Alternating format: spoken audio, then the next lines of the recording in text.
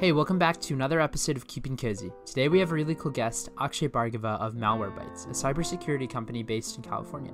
He's going to talk to us a little bit about cybersecurity as well as his journey from being an immigrant to the United States to going to Carnegie Mellon and then also MIT and then, getting into the infamously hard to get into place, McKinsey.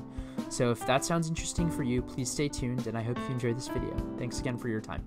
Hey, Akshay. Well, thank you so much for coming to the podcast, and I hope you've been well. I've been well. Yeah. Thank you, Jacob. It's great to be here. Thanks for having me.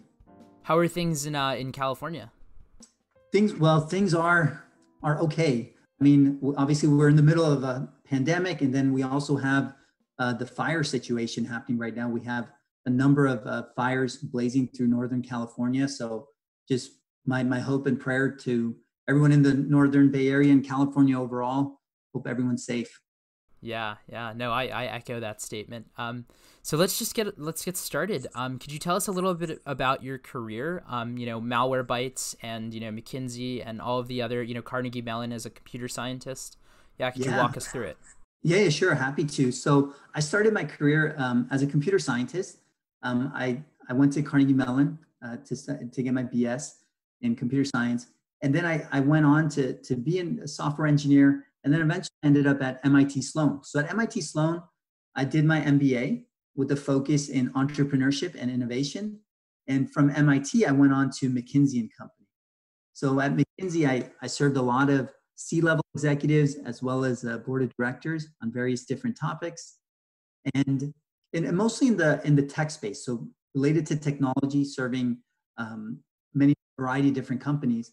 And then there I went on to work in cybersecurity because that was a theme that I kept hearing over and over from a lot of clients. So I went on to work at a company called FireEye, and then I was an executive at Oracle, and I'm currently the chief product officer at Malwarebytes, which is a cybersecurity company focused to help consumers as well as corporations stay safe and secure.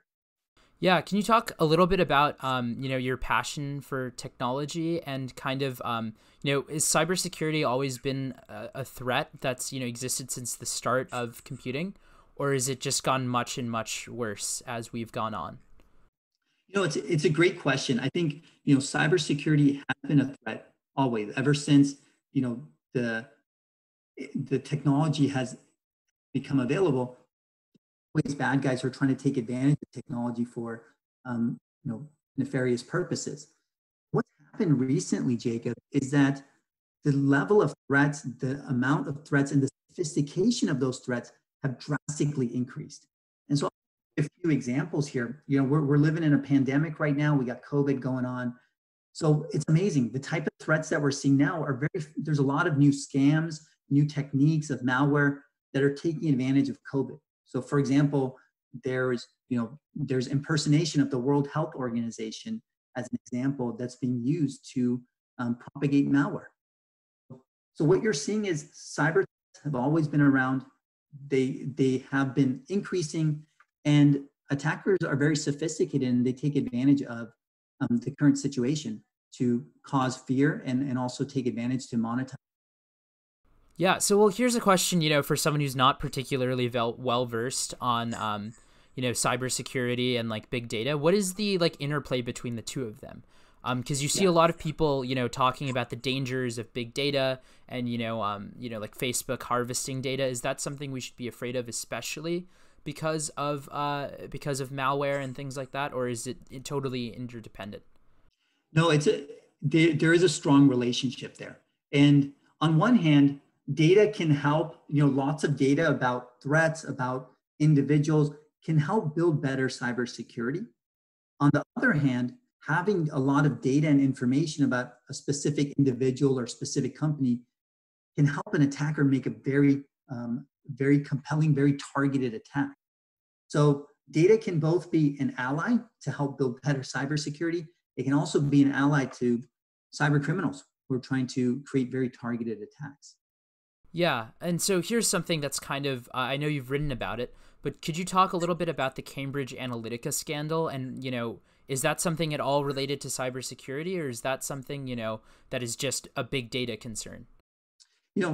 So I think when you think about that as a broader genre of issue, fundamentally boils down to individuals' privacy and how your consumers' privacy is being captured and how it's being utilized.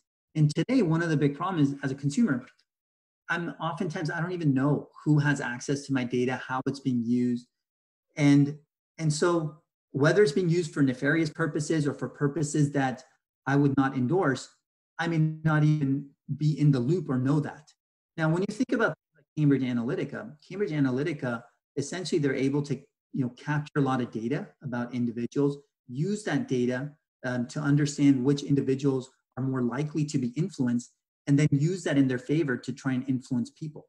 So as an individual, if you knew that you're being targeted and that you are your opinions may be trying to be manipulated, people don't have a way to opt in or out to that, right? So that's part of the gist of what this topic is touching on, right? Yeah. So can you elaborate on opting in? Is that like, is this something in the future that, we're going to have greater control over where our data is used? Or is this something that, is, kind of, yeah. Yeah. So yeah, Jacob, I think there are some different regulations that's out there. There's some different proposals around how consumers should have more control over the data and how it's being used. And consumers should have the option to opt in and out. So that is something that new regulation is being recommended and mandated in certain cases. But I think the bigger challenge, Jacob, is that most consumers don't have that level of sophistication, that level of insight or knowledge of how data about them can be used against them. And so that is part of the education and awareness. And a lot of people don't even think that managing their privacy or protecting their privacy is so important. And part of that is because they don't understand the downsides of that.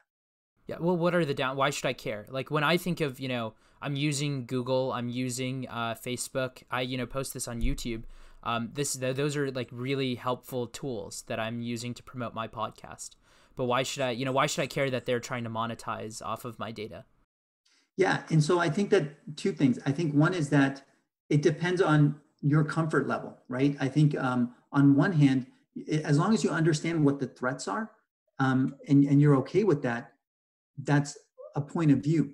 But a lot of people, as they learn more about how this data can be used, against you or used in conjunction to have you fall prey for scams or other things or find your vulnerabilities and take advantage of it, people become more concerned about what data should be allowed and how it should be allowed to be used of it. So what could happen? What could happen? Like what is, like the worst case scenario for people, like I don't think people understand like what the visual, like this is what will happen. This is, the boogeyman of big data and cybersecurity. Yeah. So I think there's a few different things that can happen now. And I'll give you a few examples of different types of threats that exist. Now, there's no one source that will make those things happen, but I'll just give you a few different examples. So one type of threat that I've talked quite a bit about that's emerging recently are threats like stalkerware, right? So stalkerware essentially provides an abuser access to an individual with information about their location, potentially can compromise their bank information, all their history. So that is a real extreme case where your privacy is completely violated, right? So that's an example where if you think about it today, Jacob, how much of your life exists on your phone, right? Right? So like who you're talking to, when you're talking to them, where you are, your bank information, your social media, all of that resides in your phone. So having access to that, people can have a deep, intimate access to everything about you. And if they manipulate or use that, maybe that's your bank account to steal money from you. It could be your location to track where you are. And in some cases, even, and in the case of an abuser, to be able to find you when you may want to avoid that person.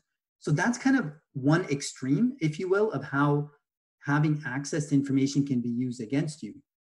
There's a lot of other scenarios. There's other scenarios that you may say are maybe a bit milder, but also for a lot of people are not great scenarios. So for example, COVID, and during COVID, the number of COVID scams that are happening are at an all-time high. And so the Federal Trade Commission reported that in the first few months of COVID, there were over 14,000 scams and took away $10 million from consumers in the United States who fell for these scams. And a lot of these scams were things like, hey, would you like to learn about COVID? Would you like to learn about how you can protect yourself from COVID? So these scams also, with people, when information about individuals is known, they can be highly targeted for some of these scams, email phishing campaigns, and lots Yeah. of things. So yeah, pivoting this to young adults and young professionals and college students, what is the biggest concern for them? Like, I think we're a little bit more savvy than when you think of like traditional internet scams. You think of like the email, the Nigerian prince wants, $5,000 and he'll give you $1 billion in return. So young people, I think, are a bit savvier than that. But what would happen for people like me who are, a little bit more savvy than to fall for, an email scam like that, but probably are not going to like understand the complexities of big data, cybersecurity issues? Yeah, so I think, Jacob, the thing that I think every young person should understand is the threats out there are much broader than just the Nigerian prince. And guess what? One of the groups of people that innovate the fastest and are the quickest to use new technology are also cyber criminals, right? And cyber criminals continue to become more savvy. They continue to build attacks that are very targeted, and they're very persistent. So I think the first thing that people should understand, young people, is that cyber threats are not going away. Cyber threats are only rising. And I don't know, one of the things that I noticed is a lot of younger people use Macs. That's a trend. The number of Macs is growing. Well, guess what? Did you know this, Jacob?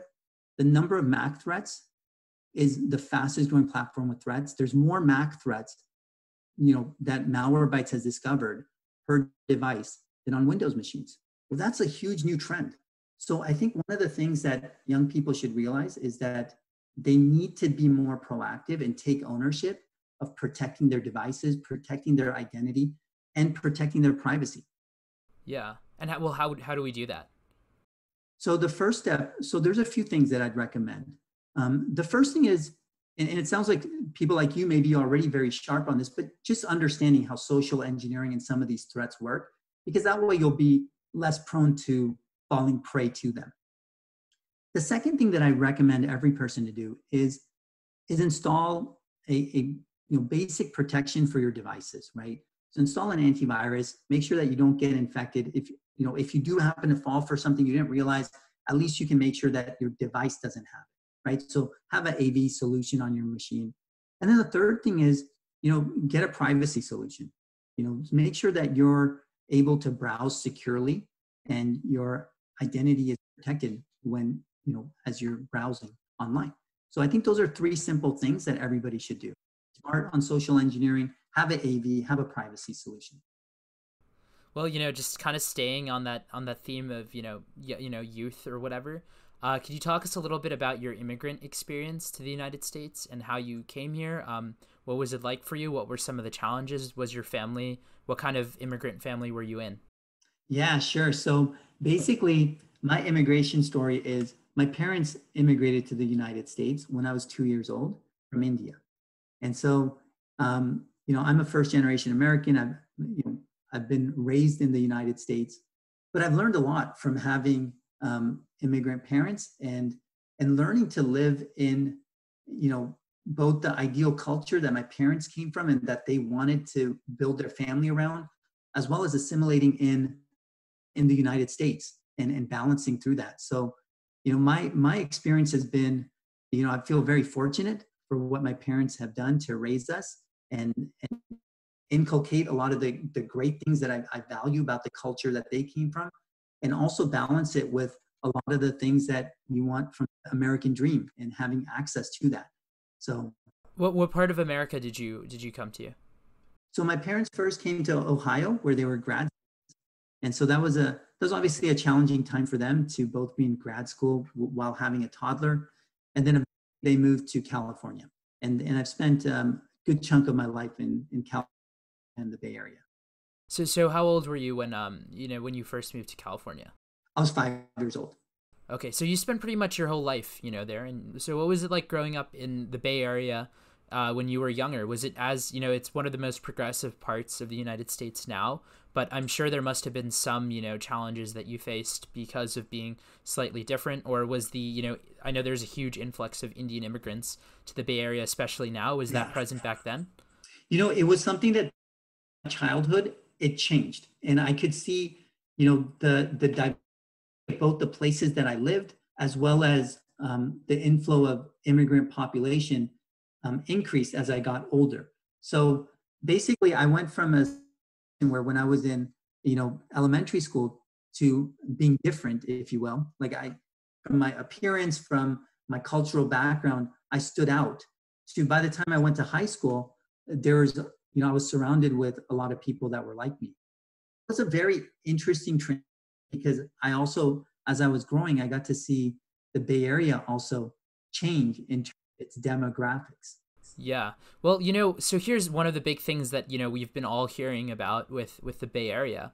There's a lot of gentrification and, big tech is kind of taking up places.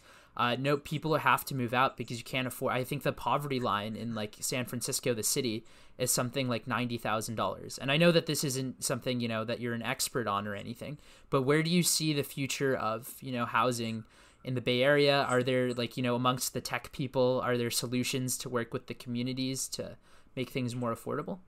I think the short answer is that the companies and the government, they have to come together to solve this problem, right? Because one of the things that's happened in the Bay Area is with tech, the cost of living has gone up. And for people who are not in the tech industry, for many of them, it's become unaffordable. And so there's many different ways to solve that. And I think, kudos to some of the tech companies who are helping in playing a part in trying to solve that problem. It is a complex problem. And like you said, Jacob, I'm not an expert on it. But some of the things that I think are essential to do is, we need to create more scalable housing in the Bay Area, for one thing, because the Bay Area, there's not a lot of high-rise buildings. There's not a lot of, opportunities for people, to scale with the population growth. The infrastructure in terms of transportation, other things, there's a lot of traffic, that, things of that sort. So I do think that technology can play a lot of role, a bigger role in making the Bay Area more livable for everyone, and also bring the cost down as we implement some of these solutions. The cost for living, the cost for transportation, et cetera, et cetera. Now, so, pivoting this to, some more practical career advice. You got into MIT's business school, which is, extremely impressive. How important do you think, a top tier business school is in terms of cracking into not only tech, but also, the famous places like McKinsey, top tier consulting firms? And yeah, how important is that, big graduate degree? I do think, look, it definitely helps. There's no doubt about it that it helps. But at the same time, it's not an essential ingredient. And I think what you get out of the big name schools is a lot more of the networking, the access to information, the advice, the mentorship. And those are a lot of things that I was fortunate to have and that helped me in my career. So I think that in some sense, the access to those things becomes a lot easier when you're in a big school. It doesn't mean that access is not there for if you're not in a big school, but sometimes you may, if you're not in a program or you're not in a school, you have to work harder and be more proactive to learn and find access to those things. So that's kind of where I think a school like MIT is terrific, because you get access to so many wonderful people, professors, research, ideas to technology, and that helps round you out as an individual. And it makes it easy to do that because you're surrounded in that environment day in, day out. Yeah. Well, do you think there's a little bit of an unfairness for, because getting into those schools are somewhat arbitrary, or whatever, and it's obviously skewed towards more Asians and white Americans. So how do you think the future is going to look like with specifically those top tier institutions? And then also, I know, especially at least in banking, one of the conversations that we've had is that they're moving a little bit away from just extremely prestigious institutions towards using more, diversity programs. Is that something that's happening in tech? It is absolutely happening, and I think it's much needed. And I'm so glad that we are moving to a model where, companies are more seriously taking diversity and inclusion as a key, key topic of or key theme that they're focused on, as well as corporate social responsibility. There was a day, Jacob, not too long ago, 10, 15 years ago, where a lot of board of directors, the primary thing that they would talk about was profit and loss and revenue growth, right? Those were like the two big pillars you about. But over time, what's happened is as we've become more modern in our boards, we started thinking about more issues. We start thinking about risk, right? Cybersecurity and risk. We start thinking about diversity, inclusion, corporate social responsibility, thinking about the environment. We're starting to move to a model where companies need to embrace all their stakeholders, right? Whether it's not just shareholders, not just employees, not just customers, but the environment, the communities around them. And so I'm really excited and optimistic about this trend that I see. And I hope that we continue to invest in it and bring more diversity and inclusion into the workforce, into the board, into the leadership. And it's also really important to note, Jacob, that it's not just diversity, right? Diversity is one aspect, but everyone who's there at the table should feel like they belong, feel included, feel part of it. And one of the things right now that happens is, even though there is some diversity, the diversity is not broad enough. It's concentrated in certain ways that some groups are still underrepresented. And so what we need to do is make sure that everyone is not only diverse, but also everyone feels included at the table. Yeah. Now, so can you talk a little bit about like the dynamics of being an Asian American in these situations? Because, when we had the first African American female Black president of MIT, one of the things that's important to remember is that, I, as an Indian American, am, in these kinds of college institutions are sometimes overrepresented. So is that the case? And in tech, you see it a lot. A lot of the top tier CEOs of big tech companies are Indians. So what is the difference between, being an Indian in these kinds of at these kinds of, having a seat at that kind of table as being an Indian? Yeah, no, it's such a great question. And it's one where I think, in many ways, like you said, in tech, Indian American is not an underrepresented, it's in some cases it's actually at par or maybe even overrepresented, right? So this is one of the things that I think as we think about diversity and inclusion, it's about leveling the playing field. It's about making sure that all voices are heard. And it's about, for a company, especially like a company like Malwarebytes, we're a consumer product company. So for us, it's also really important to bring in diversity of, to represent the type of consumers that we sell to into our thought process, into our product, and our user experience to make sure that it's accessible and works for all types of cultures and diversity is a key part of that. So I think it's important to be mindful of that and be more of an advocate. What culture you are. If you do have a seat at the table, be an advocate for diversity and inclusion, and that's the things that I try to imbibe. And so, well, here's perhaps a controversial question. A lot of people who are Asian Americans and, white Americans, there's, Yale just recently had, a case come out that they actually, in fact, discriminate against Asian Americans who apply. And there is a lot of anxiety. I went to a predominantly Asian high school, or predominantly white and Asian high school, where there feels like, that they're getting passed on opportunities that they otherwise would be deserving for because of diversity programs. So could you talk a little bit about the dynamics of that situation? Yeah, I think that is something that I can understand why certain people feel that way.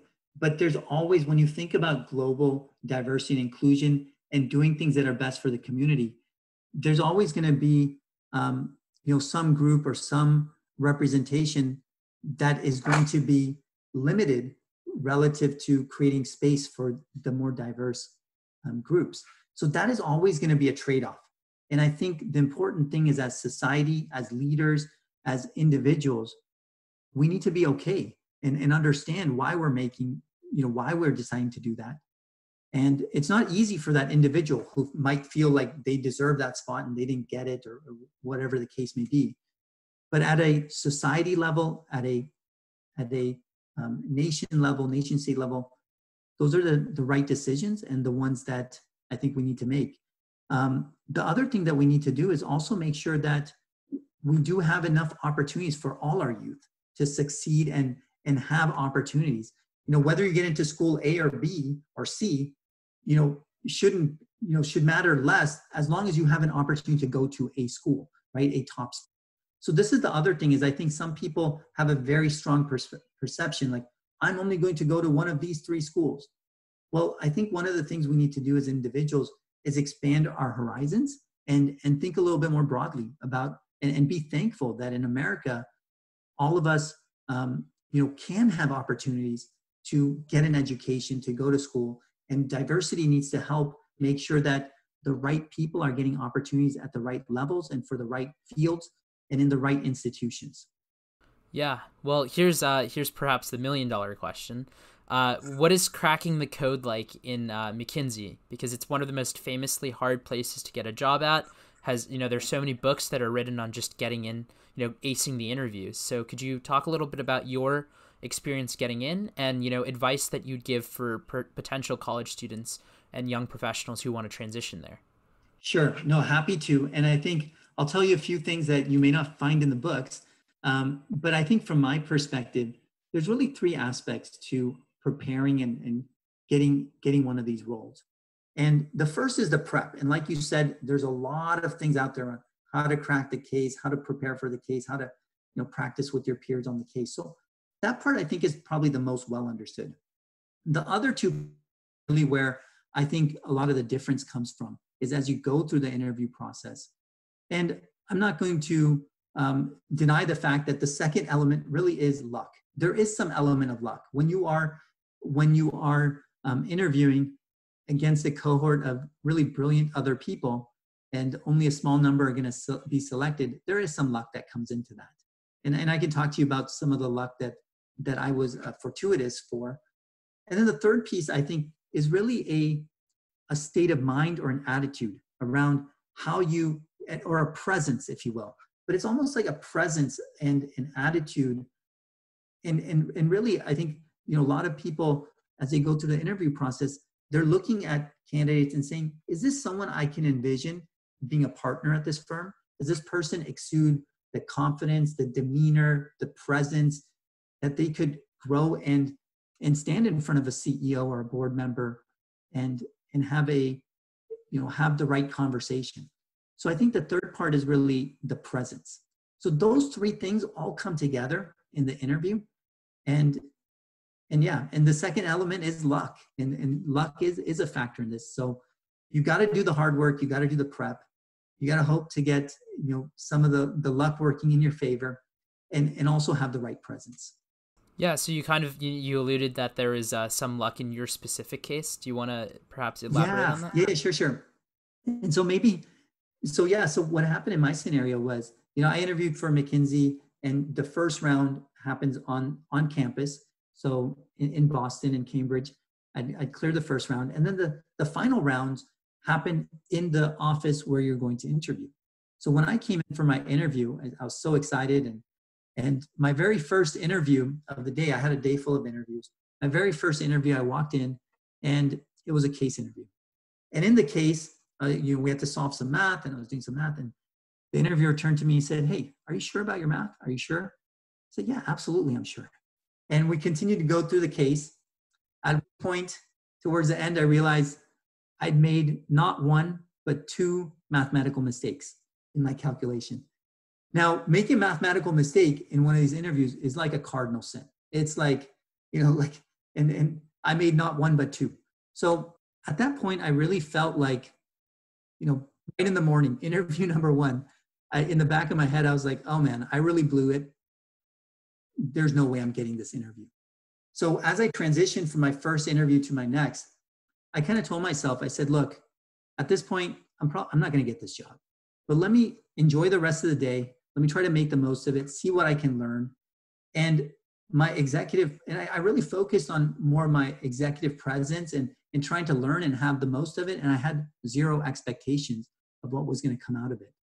And I think the element of luck for me is, what I thought was a cardinal sin, something I would, definitely got rejected. I ended up still getting the job. And for me, that was a huge surprise, a shock. The next day when they called me and gave me that offer, a big part of it really was when I went into my final interview with the senior partner. It was a grueling interview. It was like one of the most grueling interviews I've been in, because the senior partner was trying to gauge, my depth and breadth of knowledge and how I stand my ground. And I thought that having the right presence was really important to overcome that. And so the luck was, getting a lucky break from some mistakes I made and having a strong supporter in the senior partner. Yeah. Yeah. Well, so, perhaps for a practical piece of advice for paying it forward, what is something you'd look for when you interview an applicant? You mean at Malwarebytes or at McKinsey? Just in general, general, yeah. Maybe if you have a specific, trait, what is a degree that you could look for if you're someone who's getting into a place like McKinsey or a place like Malwarebytes, anything you'd recommend? The biggest thing that I would say is that one of the things that I really value, even when I was at MIT, is, there's a lot of very talented, smart people out there.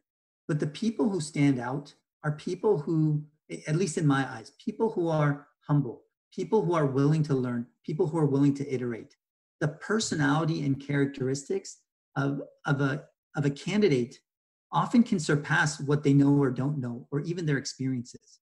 And so this is something I would encourage everyone, is to have a mindset, a growth mindset, a mindset of continually growing and improving, and also continue to maintain humility no matter what you achieve in your career.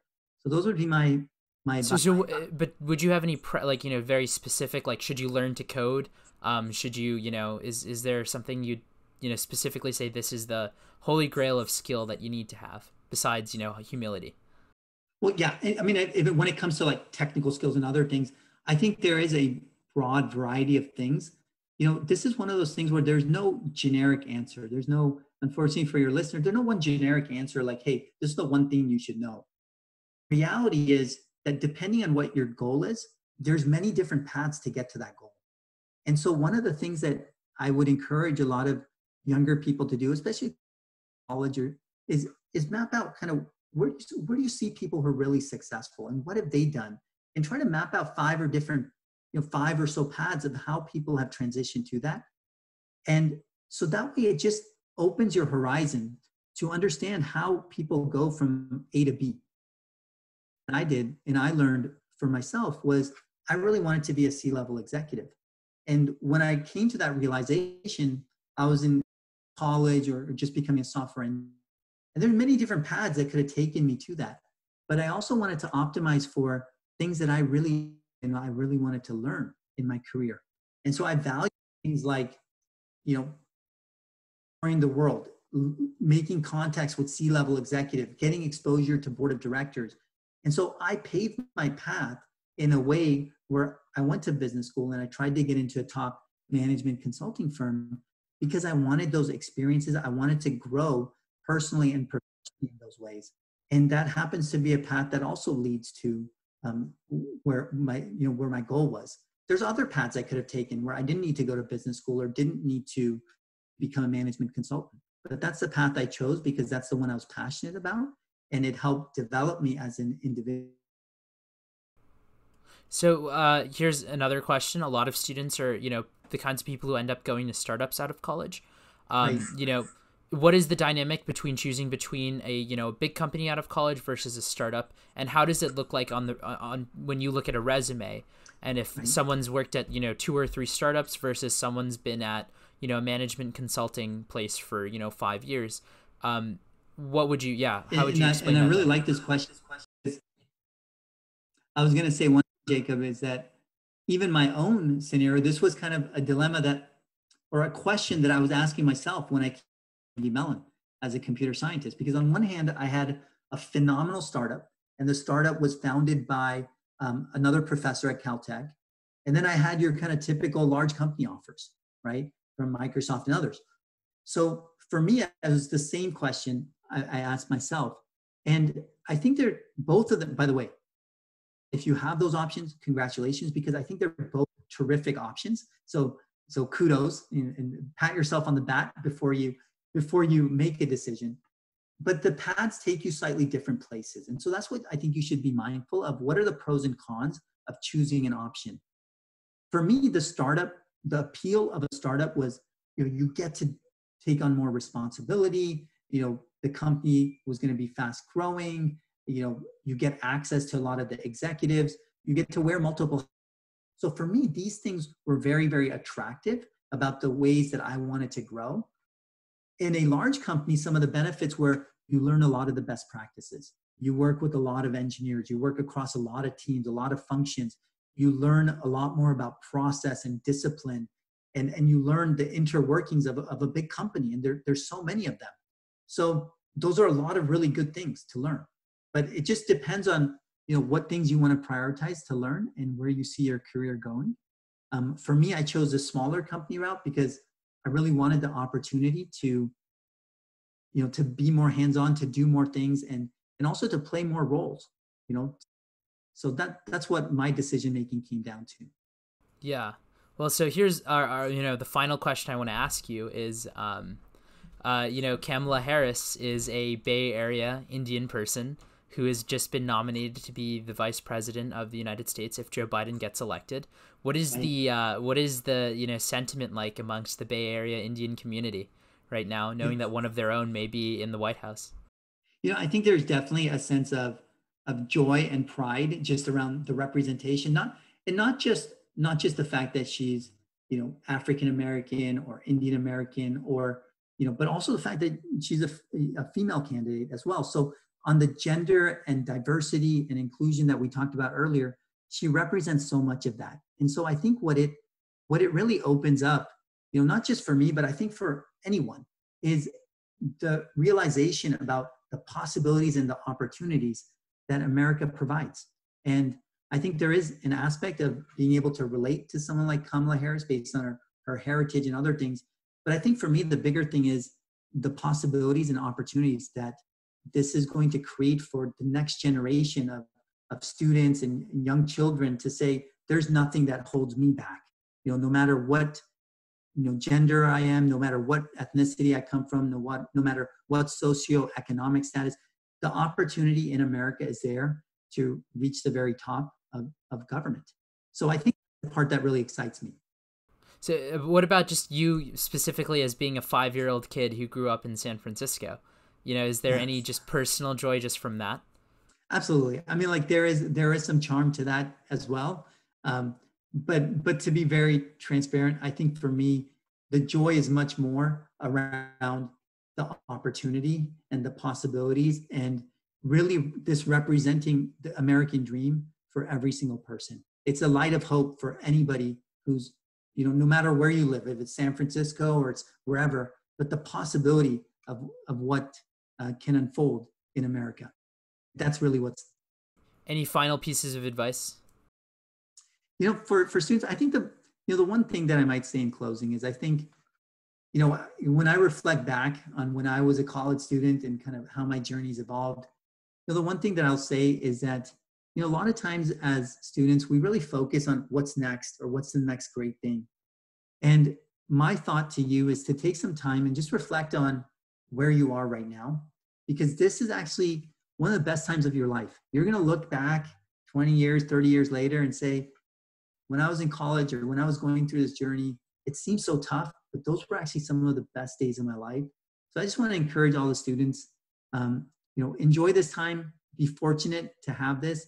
And also some of the decisions that you're going to make, feel fortunate that you have the opportunity to think about these and make these decisions, because later on you're going to reflect and realize, these were some really precious times. And so enjoy the journey, not just the destinations. That would be my biggest advice.